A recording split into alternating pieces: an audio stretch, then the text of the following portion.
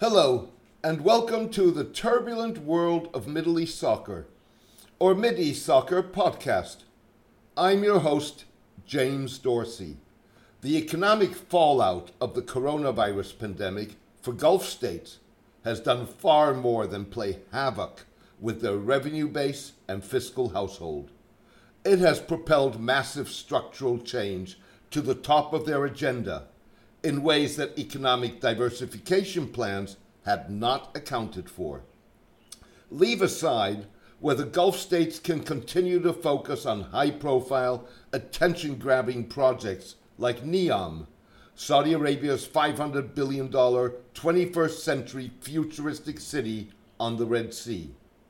Gulf rulers' to-do list, if they want to get things right, is long and expensive without the burden of trophy projects.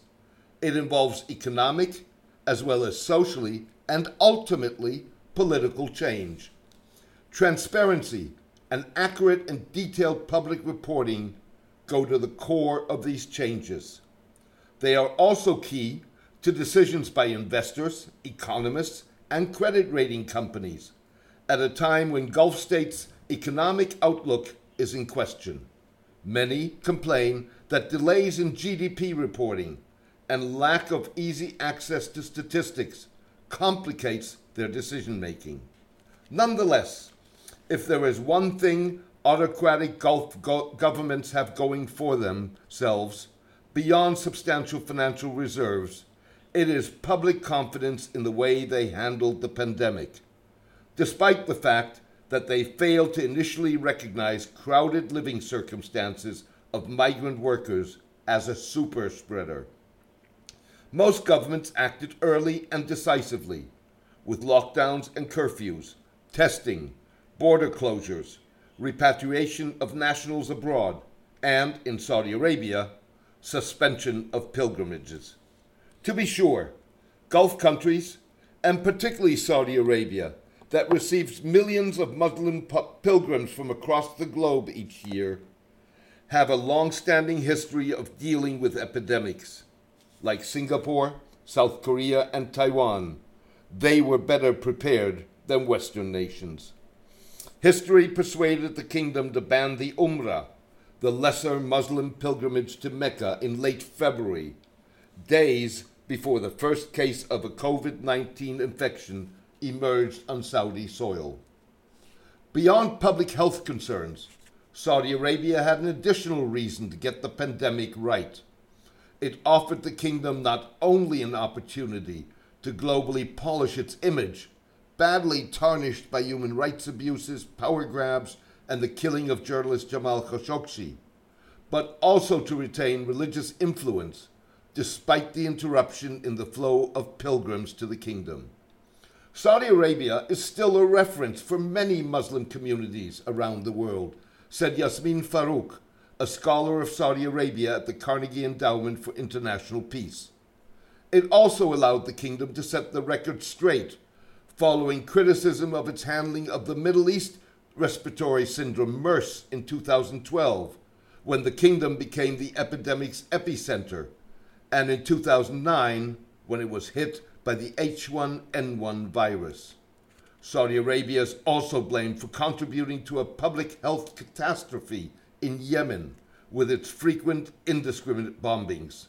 A country in ruins as a result of the military intervention, Yemen has grappled for the past 4 years with a cholera epidemic on the kingdom's borders. Trust in Gulf states' handling of the current pandemic was bolstered by degrees of transparency on the development of the disease in daily updates in the number of casualties and fatalities. It was further boosted by a speech by King Salman as soon as the pandemic hit the kingdom, in which he announced a raft of measures to counter the disease and support the economy, as well as assurances by Agriculture Minister Abdulrahman Al-Fadli that the crisis would not affect food supplies. Mrs. Farouk suggested that government instructions during the pandemic were followed because of trust in the government, the expertise and experience of the government, and trust in the religious establishment, which actually was following the technical decisions of the government. To be sure, Mrs. Farouk acknowledged, the regime's coercive nature gave the public little choice. The limits of government transparency were evident in the fact that authorities were less forthcoming with details of public spending on the pandemic and insight into available medical equipment like ventilators and other supplies, such as testing kits. Some Gulf states have started publishing the daily and total number of swabs, but have yet to clarify whether these figures include multiple swabbings of the same person. It is likely that publics in the Middle East will look back at who was it that gave them reliable information. Who was it who was there for them, said political scientist Nathan Brown. The question is whether governments will conclude that transparency will be needed to maintain public confidence as they are forced to rewrite social contracts that were rooted in concepts of a cradle-to-grave welfare state, but will have to involve greater burden sharing. Gulf governments have so far said little about burden sharing being allocated equitably across social classes, nor has there been transparency on what drives investment decisions by sovereign wealth funds in a time of crisis and changing economic outlook. Speaking to the Financial Times, a Gulf banker warned that the Saudi Crown Prince, Mohammed bin Salman, needs to be careful what he spends on. Joe Public will be watching.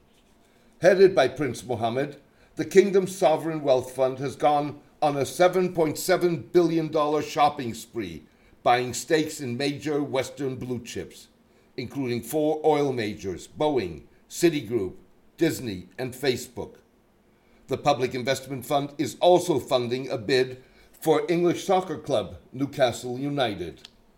The banker suggested that Saudi nationals would not appreciate millionaire football salaries being paid by the VAT, the value-added tax on groceries. He was referring to this month's hiking of sales taxes in the kingdom from 5 to 15%. The fragility and ficklessness of public trust was on display for the world to see in Britain's uproar about Dominic Cummings, a close aide to Prime Minister Boris Johnson, who violated lockdown instructions for personal reasons. Mr. Johnson is struggling to fight off demands for Mr. Cummings' dismissal.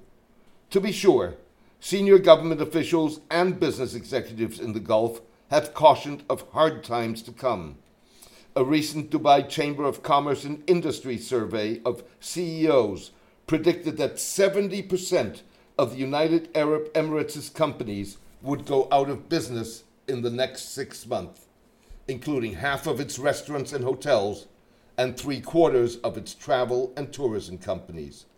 Saudi Finance Minister Mohammed Al-Jadaan warned earlier this month that the kingdom would need to take painful measures and look for deep spending cuts as a result of the collapse of oil prices and significantly reduced demand for oil.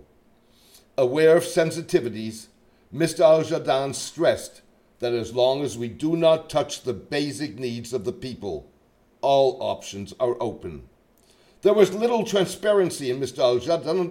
Al-Jadaan's statements on what the impact would be on employment-seeking Saudi nationals in a labor market where fewer migrant workers would be available for jobs that Saudis have long been unwilling to accept. It was a missed opportunity considering the 286% increase in the number of Saudis flocking to work for delivery services. The increase was fueled by an offer by Hadaf, the Saudi Human Resources Development Fund, to pay drivers $800 a month, as well as newly found embrace of volunteerism across the Gulf. The surge offered authorities building blocks to frame expectations at a time when the kingdom's official unemployment rate of 12% is likely to rise. It suggested a public acknowledgement of the fact that well-paying, cushy government positions may no longer be as available as they were in the past, as well as the fact that lesser jobs are no less honorable forms of employment.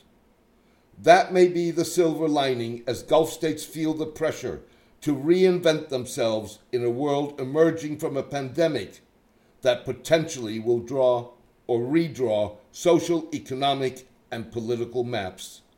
Thank you for joining me today. I hope you enjoyed the podcast. A written version of this podcast is on my blog, The Turbulent World of Middle East Soccer, at mideastsoccer.blogspot.com. Please join me for my next podcast in the coming days. Best wishes, and take care in these troubling times.